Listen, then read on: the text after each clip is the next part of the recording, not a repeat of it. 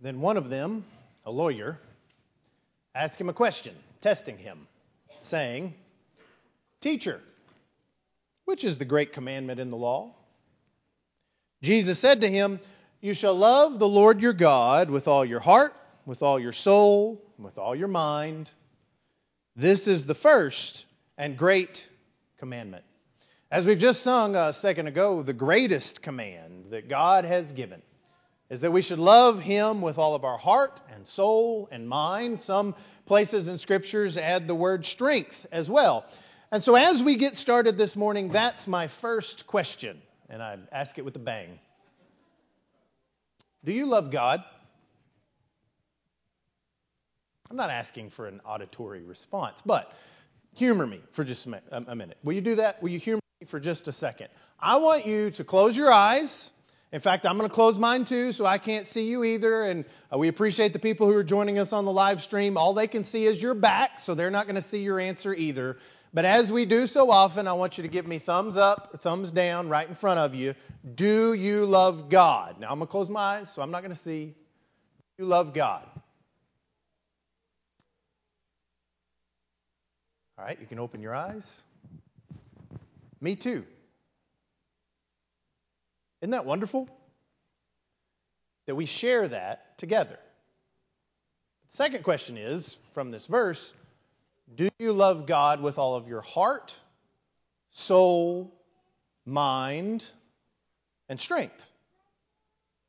That's another way of asking, do you love God with everything that you are? Do you love God totally and completely with nothing held back?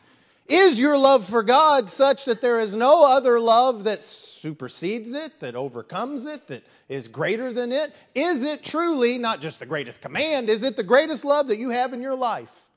To love God with all of your heart, soul, mind, and strength. Now, maybe that question is more difficult to answer yes. Maybe you didn't even answer yes to the first question. Maybe your answer is, I'm not sure. I'm not sure if I really love God. And I'm certainly not sure if I love God with all of my heart, soul, mind, and strength. I'll tell you that I do. It might not always look that way. There are times where I'm ashamed of things that I do for somebody who loves God, but I do. I love God in just that way. And so what I'd like to do for just a couple of minutes, is tell you why. Because the other question I want you to answer this morning for you, not for me, not for anybody else, for you, why? Why do you love God? If you put your thumb up and said, yes, I love God, why? For what reason do you love God? And even if you're someone who's loved God for years and years and years, and you would emphatically say, yes, I love Him with all of my heart, soul, mind, and strength, what I'd ask you to do is go through something that I've had to go through over the last couple of weeks in preparing for this lesson. I want you to sit down and list the reasons why. Maybe do it on a scratch piece of paper. Maybe do it on your phone. Maybe just go through that exercise mentally. Why do you love God with all of your heart, soul, mind, and strength? Well, I did that. I wrote a bunch of stuff down, and I ended up with almost 3 pages of notes. This is supposed to be not the whole lesson this morning. The whole lesson this morning is supposed to cover some other things, and so I had to cut that way back. And so what I'm doing in answering that question is very briefly, I want to put it into 3 categories. I love God because of who He is. I love God because of what He has done. And I love God because of what He continues to do. I love God because of who He is. And the great thing is, just like any other relationship, the more I come to know God, the more I learn about Him. I'm discovering things about who God is and learning Him better. But I already know that God is loyal and loving and patient and merciful and gracious and faithful and just. He's perfect. He's everything that God should be. He makes no mistakes, and that means that He'll make no mistakes on the day of judgment. Either I'll stand before Him and belong to Him by the blood of Jesus, or I won't. But I love that with God and His perfect justice and fairness, nobody gets a raw deal. Everybody is judged individually and fairly. And there are lots of qualities of God like that we could explore, but I want you to turn to 1 John chapter 4. 1 John chapter 4. The song that Barrett led us in was perfect for the things we're going to talk about this morning. 1 John chapter 4, we'll look at a few verses from this and the next chapter. Look there in verse 8. 1 John chapter 4 and verse 8. He who does not love does not know God. Why? For God is love. That's why I love God, because of who He is. And God is love. He is the perfect manifestation of love, the perfect example of love. He is the one who created love and showed us what love is. I love God because of who He is, and God is love. I love God because of what He has done. And He's done lots of things. He created me. He gave me life and breath and all things. Through Him I live and move and have my very being. He revealed Himself to me. God has done many things through the centuries that were for my benefit. But I'm going to sum all that up. He loved me first. And God has proven that love beyond the shadow of any doubt. Keep reading in verse 9. In this the love of God was manifested toward us, that God has sent His only begotten Son into the world that we should live through Him. In this is love. Not that we loved God, but that He loved us and sent His Son to be the propitiation for our sins. Verse 19 of the same chapter. We love Him because He first loved us. God loved us, and He proved that love by giving us His Son. Christ gave Himself. And even when we were enemies of God, He loved us so much that He was willing to sacrifice Himself for us. That's John's answer to our question, why do you love God? We love Him because He first loved us. And that is, in some ways, the easiest way to love, the easiest kind of love. In the Sermon on the Mount, in Matthew chapter 6 and verse 46, Jesus says, "For if you love those who love you, what reward have you? Do not even tax collectors do the same?" Jesus is saying everybody loves like this.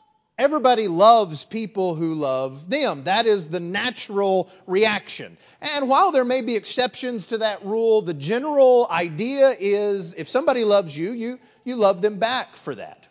And we don't always do it, of course, but that is the easiest kind of love, especially when the love for us is so great. I love God because of who He is and what He's done, but also what He continues to do for us because He loves us. I love God because He's always there, because He's never distracted, because He's never too busy for me, because He's never disloyal or unkind. He Himself has said, "I will never leave you or forsake you," Hebrews 13 and verse 4. He asks, well, maybe He commands. He commands me to cast all of my cares on Him because He cares for me. 1 Peter 5 and verse 7. But when I think about the things that God continues to do for me because He loves me, it comes down to something earlier in 1 John. 1 John chapter 1 and verse 5. He has forgiven me and saved me because He loves me in the blood of Jesus Christ. And He continues to forgive and cleanse me from all sin. 1 John chapter 1 and verse 5. This is the message which you have heard from Him and declare to you, that God is light, and in Him is no darkness at all. If we say we have fellowship with Him and walk in darkness, we lie and do not practice the truth. But if we walk in the light, as He is in the light, we have fellowship with one another, and the blood of Jesus Christ His Son cleanses us from all sin.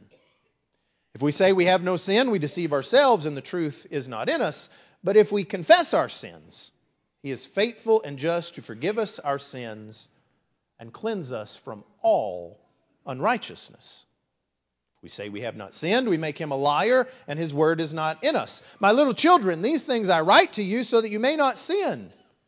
But if anyone sins, we have an advocate with the Father, Jesus Christ the righteous. And He Himself is the propitiation for our sins, not for ours only, but also for the whole world. He says, I write so that you don't sin. But I love God that if I do, when I do, I have an advocate with the Father, Jesus Christ the righteous. And if I will confess my sins, He is faithful and just to forgive me my sins, all unrighteousness. He forgives us by Jesus. But do we see the magnitude of what He continues to do in that forgiveness? We know and we preach, and I think we understand correctly, that the only way I could stand before God justified as a result of myself is if I live perfectly. If I live a perfect life, only then could I stand before God. And maybe sometimes we think about that in the wrong way of saying, well, I haven't lived a perfect life. I come to Jesus, and because He loves me, He forgives me of those things when I fulfill the conditions of His grace. And so now I have another chance to try and live perfectly. Well, how does that work out? Not very well. We sin again. We say, okay, what now? What do I do now? I love God because He forgives me over and over and over and over again. How many chances do I get? Well, how many lifetimes would it take to live perfectly? I think we're all fascinated by that idea of getting to restart again and again and again. Did you know this year, 2023, is the 30-year anniversary of the movie Groundhog Day? Groundhog Day. You know, even if you hadn't seen the movie, you know the phrase, right? The idea that you live the same day over and over and over again. And in the 30 years since that movie came out, movies with that same concept have been remade 15, 20 times. Major movies. This idea is fascinating to people, and maybe in our day of sequels you say, well, of course, there's no new material. We have to make over and over and over again movies about doing the same thing over and over again. You know some of these, 51st Dates, Edge of Tomorrow, Happy Death Day, Source Code, The Map of Tiny Perfect Things. I hadn't seen all those, but they're all that same concept. Do you ever think about that? I do. I think about this a lot. I think about this a lot sometimes the first time I sin in a day. Now let me tell you, there are days where, to the best of my knowledge, I don't sin. Every once in a while I'll string a couple of those days together. But there are other days where it seems like I just can't get it right. And I think to myself, well, how many tries would it take for me to get it exactly right every single day? You know, Bill Murray in that movie, people have gone back and looked at all of the things that he had to do in order to learn all of the things that he learned and do all the good things he had to do. People have suggested it took him 33 years to live one perfect day. Well, I don't know if it would take that long, but it'd take a lot, wouldn't it? And I love God. I love God because of who He is. I love God because of what He has done. And I love God because of what He continues to do for me in forgiving my sins. But it doesn't stop there. God continues to do things for us in this way as well. That He continues to direct me in the way that is best. And He only asks me to do what is best for me always. That is what He has always done for His people because of His love for us.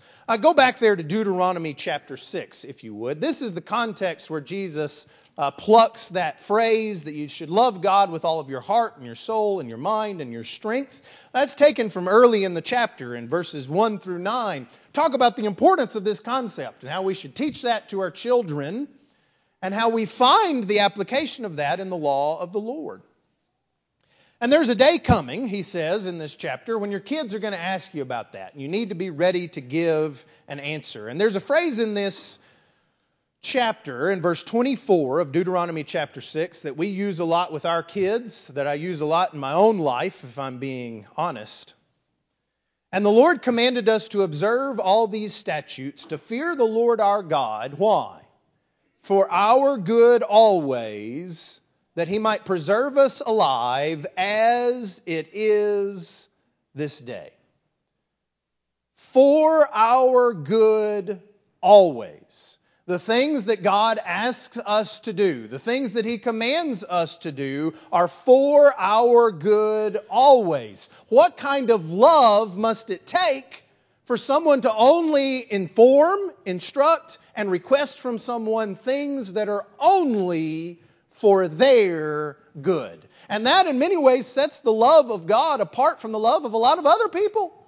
Even those that love us the most. Who loves you the most? Your spouse maybe, a parent, maybe there's a close friend, maybe there's a child who loves you like that. I know my mama loves me, right? She sent me a text message this morning telling me how much she loves me. And I believe it. It's true. And my mom almost always instructs me and teaches me to do the things that are best for me.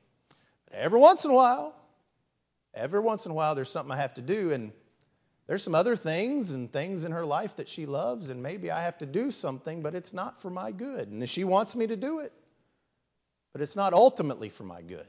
You say, well, I can't believe that. I know your mother. Well, she has a husband. She has a daughter. She has other things as well. Other people as well. And it is only God who can instruct us in such a way and with only the motivation that it is for our good always. And that is more than just protecting us from harm or blessing us with the best way to do things. God's commands and restrictions develop certain aspects of character in us as well. They train and mold us into the kind of people He would have us to be. Not just in terms of rote behavior, but of actions as a reflection of our hearts and desires. God loves me so much that the things that please Him are the things that make me into the very best version of myself. The very best version of Reagan is when Reagan does the things that please God. And I love God for that. God is easy to love because He loves us. He wants what's best for us. He does what's best for us and directs us in doing what is best for us too. And I've done kind of a crummy job this morning because it's an impossible task to summarize why I love God and why you should love Him too. But it's only half the lesson. We're just about exactly halfway. It's only half the lesson. Because if you love God, for these reasons and many, many more that you have, many more that we could list, don't you want to show God that you love Him? Don't you want to return love for the love that He has shown? You love God. Almost all of you do, I'm sure. And I want Him to look at me someday in grace and say, well done, good and faithful servant. Enter into the joy of your love. Do you love God? Do you want to please God? Of course you do. Amen? And that, beloved, hear me clearly, because this is the point.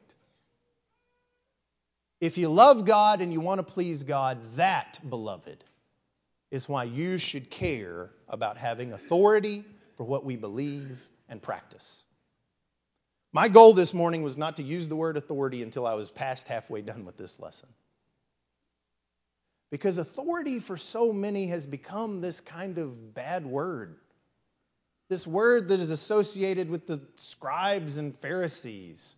A word that's associated with that other word that I said that I wasn't going to say anymore. Starts with legal. It's a word that many people look at and say, well, you know, those are those people who are religious and concerned about the rules, but I'm concerned about the love of God. And if you get no other point from the lesson this morning, the point of the lesson is this. If we love God, we should care about having authority for what we do in practice. Because we show God that we love Him when we do that. Authority, as we're using it, is defined as the right to act in a specified way. It is official permission or sanction for whatever thing that we're doing.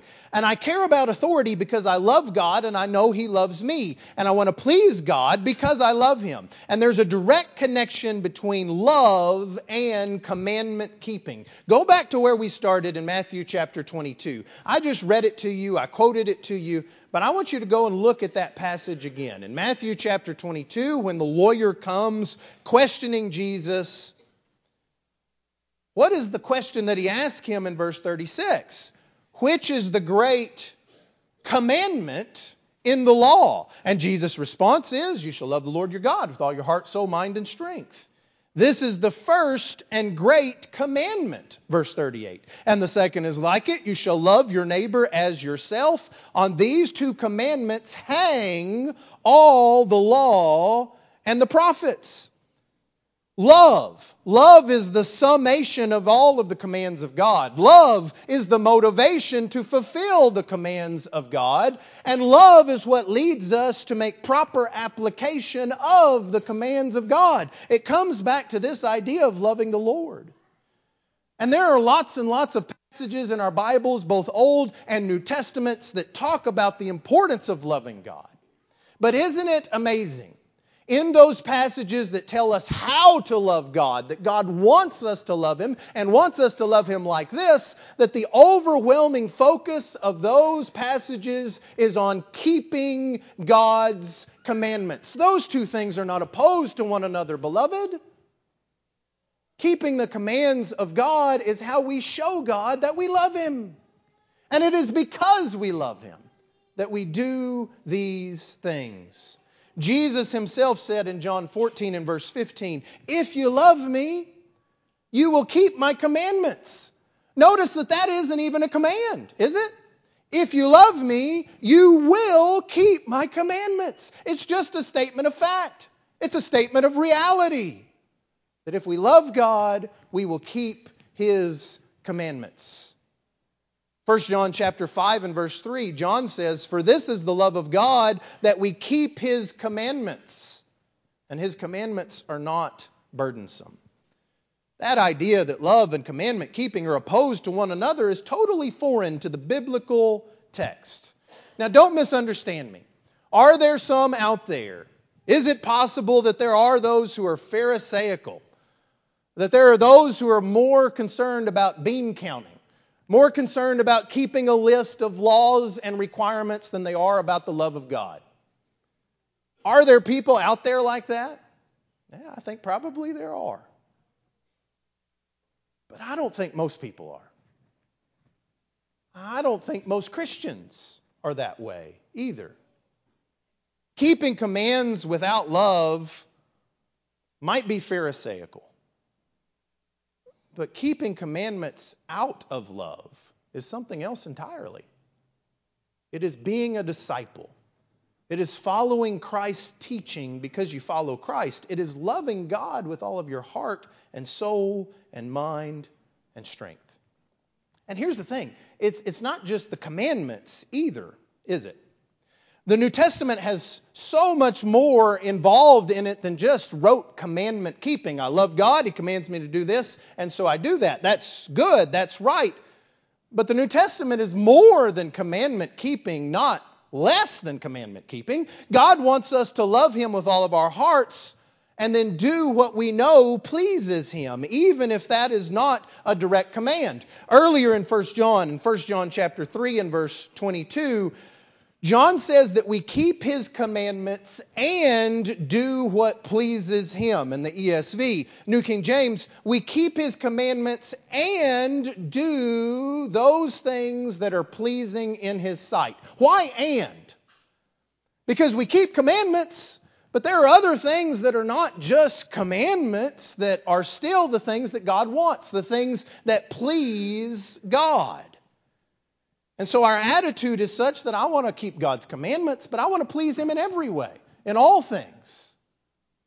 I want you to turn to Colossians chapter 1 to maybe emphasize this point. Colossians chapter 1.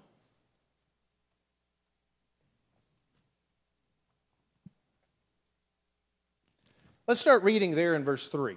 Colossians chapter 1.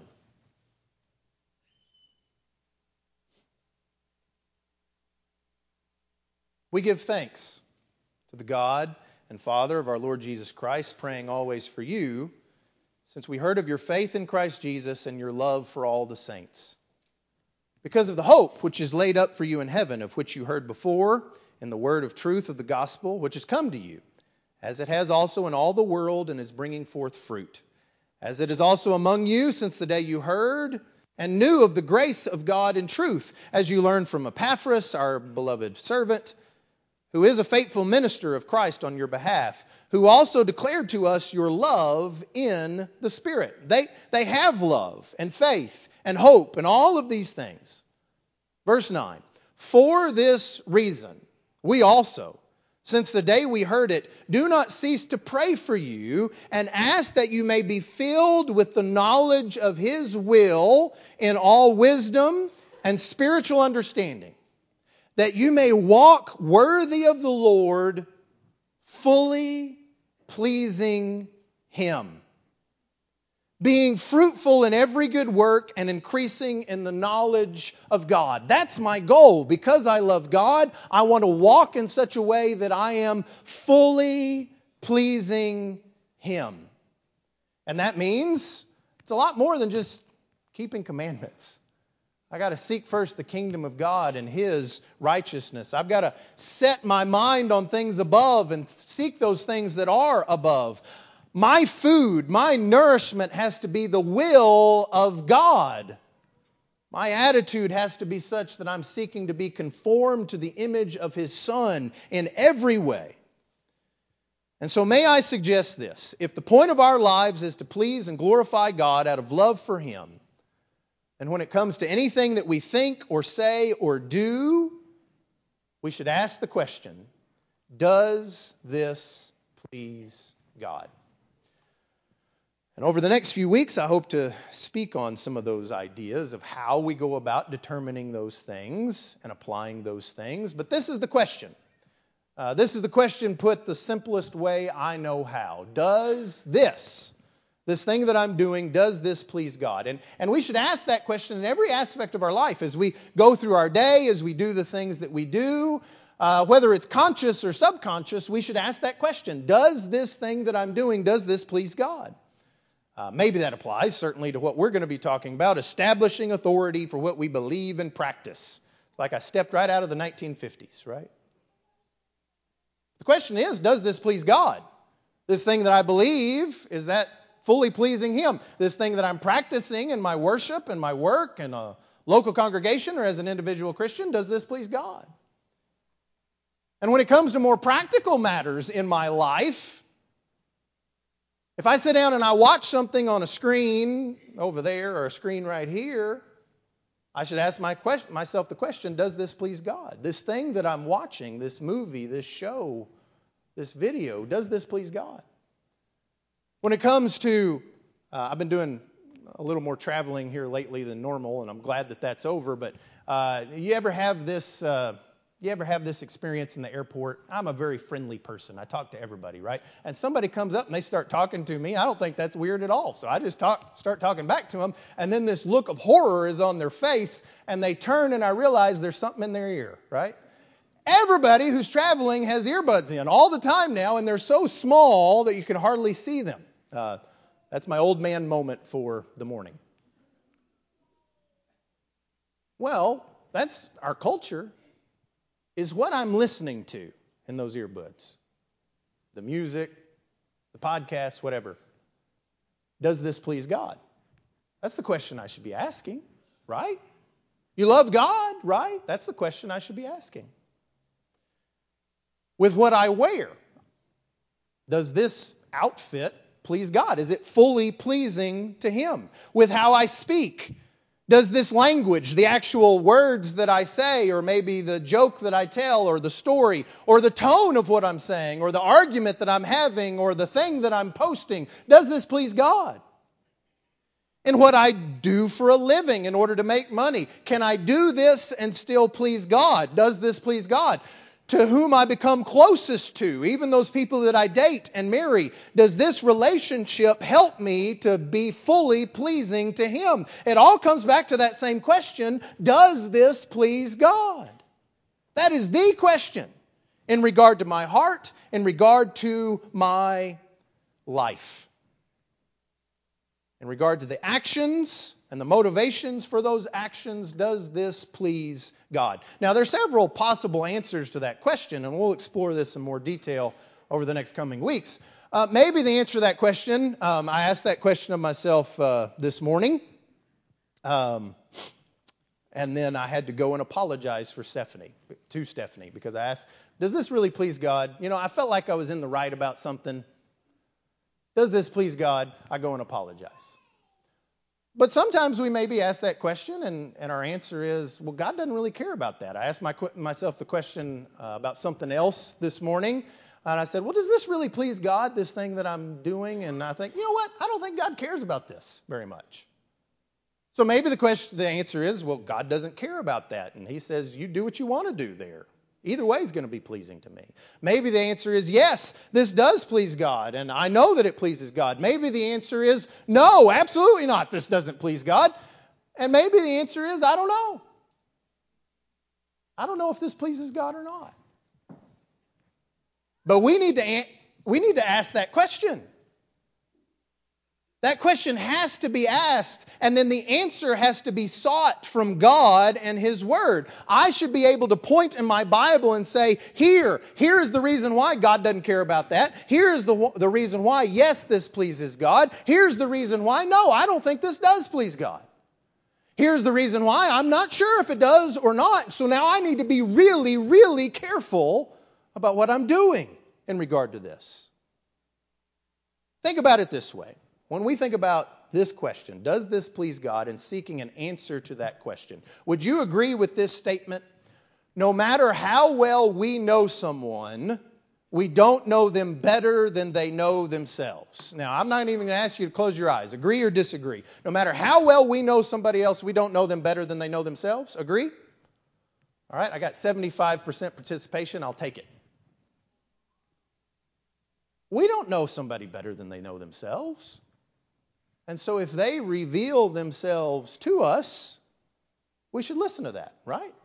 The Scriptures bear this out. Turn to 1 Corinthians chapter 2. 1 Corinthians chapter 2.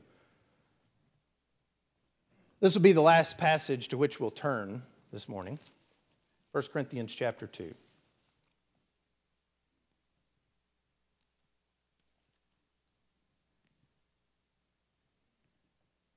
But as it is written, eye has not seen, nor ear heard, nor have entered into the heart of the man things which God has prepared for those who love Him. But God has revealed them to us, the apostles, and then to us by extension, through His Spirit. For the Spirit searches all things, yes, the deep things of God. For what man knows the things of a man except the spirit of the man which is in him? Even so, no one knows the things of God except the Spirit of God, he says. Now we have received, the apostles have received, not the spirit of the world, but the Spirit who is from God, that we might know the things which have been freely given to us by God. And these things we also speak, not in words which man's wisdom teaches us, but which the Holy Spirit teaches, comparing spiritual things with spiritual. What man knows the things of a man except the spirit of the man which is in him? You may know somebody, you might know them really well, but you don't know them better than they know themselves. For example, today is my birthday. No big deal. You don't have to sing. If you want to leave your present in the foyer, that'd be fine. Today's my birthday. And I had a number of texts from loved ones, my family especially, and they texted me about my birthday a couple of weeks ago. And what question do you think they asked? What do you want? What do you want for your birthday? What do you want to do on your birthday? Those sorts of things. Why did they ask that? They asked that because they want to know what's in my mind, in my heart, in my spirit. And they knew, as well as they know me, they're not going to know the answer to that question better than I know it. I feel bad about this next example, but not bad enough not to share it.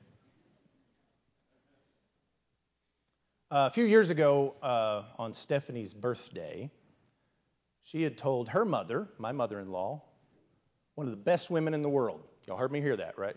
You heard that. That's absolutely the case. But on this occasion, Stephanie told my mother-in-law what she wanted for her birthday. It was a purse, a very specific kind of purse. She was into Vera Bradley at the time. This was like a decade ago. And she said, this is the purse that I want. She sent it to her, showed her. In fact, I think she sent her maybe even a link where she could buy it, those sorts of things. And so it came time for Stephanie's birthday, and there was a present there, and she unwrapped it, and there was a beautiful Vera Bradley purse that was not at all what Stephanie had said she wanted for her birthday. And so Stephanie's a wonderful person, and she says, this is lovely. Thank you so much. And then later on, she asked very delicately, why'd you get me this one instead of the one I asked for? And her mom said, I just thought you'd like this one better. Maybe. Husbands, how's that work out? Maybe occasionally we'll strike gold on something like that. But usually, if somebody reveals what it is that they want, that's what they want. Right? And if we love them and care about them, and it's not detrimental to them, all those sorts of provisos, what are we going to do? We're going to do that because we love them. God has revealed what pleases Him. And when God has revealed what pleases Him, who are we to decide for ourselves to do something different? If you're not a member here at Timberland Drive, or if you are, and you wonder why we do so many of the things that we do that others do not, may I suggest that for me, the answer to that question so often comes back to this one. That question of, does this please God? And can I point in my Bible and say, this is why I know that this thing pleases God? Now let me give you an obvious example. I don't use this example because it's somehow most important or anything like that, but because so many people see this difference the first time they walk in and worship with us, if they've been worshiping in other churches around, that sort of thing. Our worship of God in song is without the use of mechanical instruments. And so you say, why do you do that? That's different. Most people don't do that. Why do we worship without instruments? The answer to that question is because we know that pleases God. And here's the crazy thing. Very few believers across the entire spectrum of those who claim to be Christians would argue that doesn't please God. Ask your friends and neighbors, is it pleasing to God? Does God like it when we worship sincerely? And even if that worship doesn't have instruments, if we sing to God, do you think God is pleased with that? And all of them would say, at least as many as I've asked that question, sure. Sure, that pleases God. Virtually everyone agrees that worshiping in song is something that we can do, that the Scriptures teach that we should do. We should worship God in song, and that the early church worshiped that way for decades and decades and decades without instruments. Everybody agrees on that. Everyone agrees that we can say with absolute certainty, provided our hearts are right and all those sorts of things, that this kind of worship pleases God. So here's my point. If we're going to do something different than what we know pleases God, then we need to have that same sort of biblical support to say, I can point in my Bible and say, this is why I'm going to do something else. Does that make sense? We go down the list of a number of things that make us different. Why do we partake of the Lord's Supper every first day of the week? Because we can point in our Bibles and we say, well, we know that pleases God. And it's not some big thing that is super emphasized in the New Testament. But we can all agree, yes, that does please God, and I'm certain that it pleases God. when it comes to the pooled financial resources of the church? Why do we only use those resources to provide for our assemblies to worship, support of teaching and preaching of the gospel, and limited benevolence to only Christians under specific circumstances? Why do we only use that money in those three ways? Aren't there other things that might be good in some sense? Sure. But we know those three things please God in regard to our collective use of that money. Why is it when we baptize someone, we fully immerse them in the water and we don't sprinkle or pour or any of the other things that people do? Because we know, and we can point in our Bible and say, we know that full immersion is pleasing to God. Why do we hold to any pattern of the New Testament, any apostolic pattern where the apostles wrote down something in one of these epistles or in the book of Acts, and this is what the early church did, and God was pleased with that? Why do we follow those things? We even refer to ourselves in that way sometimes. We're trying to be a New Testament church. Why? Because we know those things please God. And we can point in our Bible and say, look, here, they did it. That means we can do it too. And don't misunderstand me. I am not claiming that we're perfect. We got it all figured out. Do you know what question we ask? You know what question we should ask? About everything we do in practice. Does this please God? Because that is the question for someone who loves God. And when it comes down to doing anything else than what we know pleases God, the burden of proof, that's the debater way of saying it. May I say this morning, the burden of love. The burden of someone who loves God with all of their heart, soul, mind, and strength. The burden of love is on the one who wants to do something other than what God has revealed pleases him. If I love him and I know he loves me, why would I want to do something different than what I know pleases him? Does this please God? That is the question. And we will talk about how God has revealed the answer to that question over the next several weeks. But if we can't agree on this, the other lessons I'm going to preach really aren't going to do a whole lot of good. And we may disagree over the course of the next few weeks, and that's okay. That's okay. As long as we both love God and are seeking with everything we are to ask and answer the question, does this please God? So I hope you come back. I hope we can talk about those things together. But I would have you know, before we leave this morning, that God does love you. And God loves you so much that he sent his Son to save you. And if you need to be saved this morning, won't you come in humble submission to the will of God, seeking to do what pleases him because he loves you.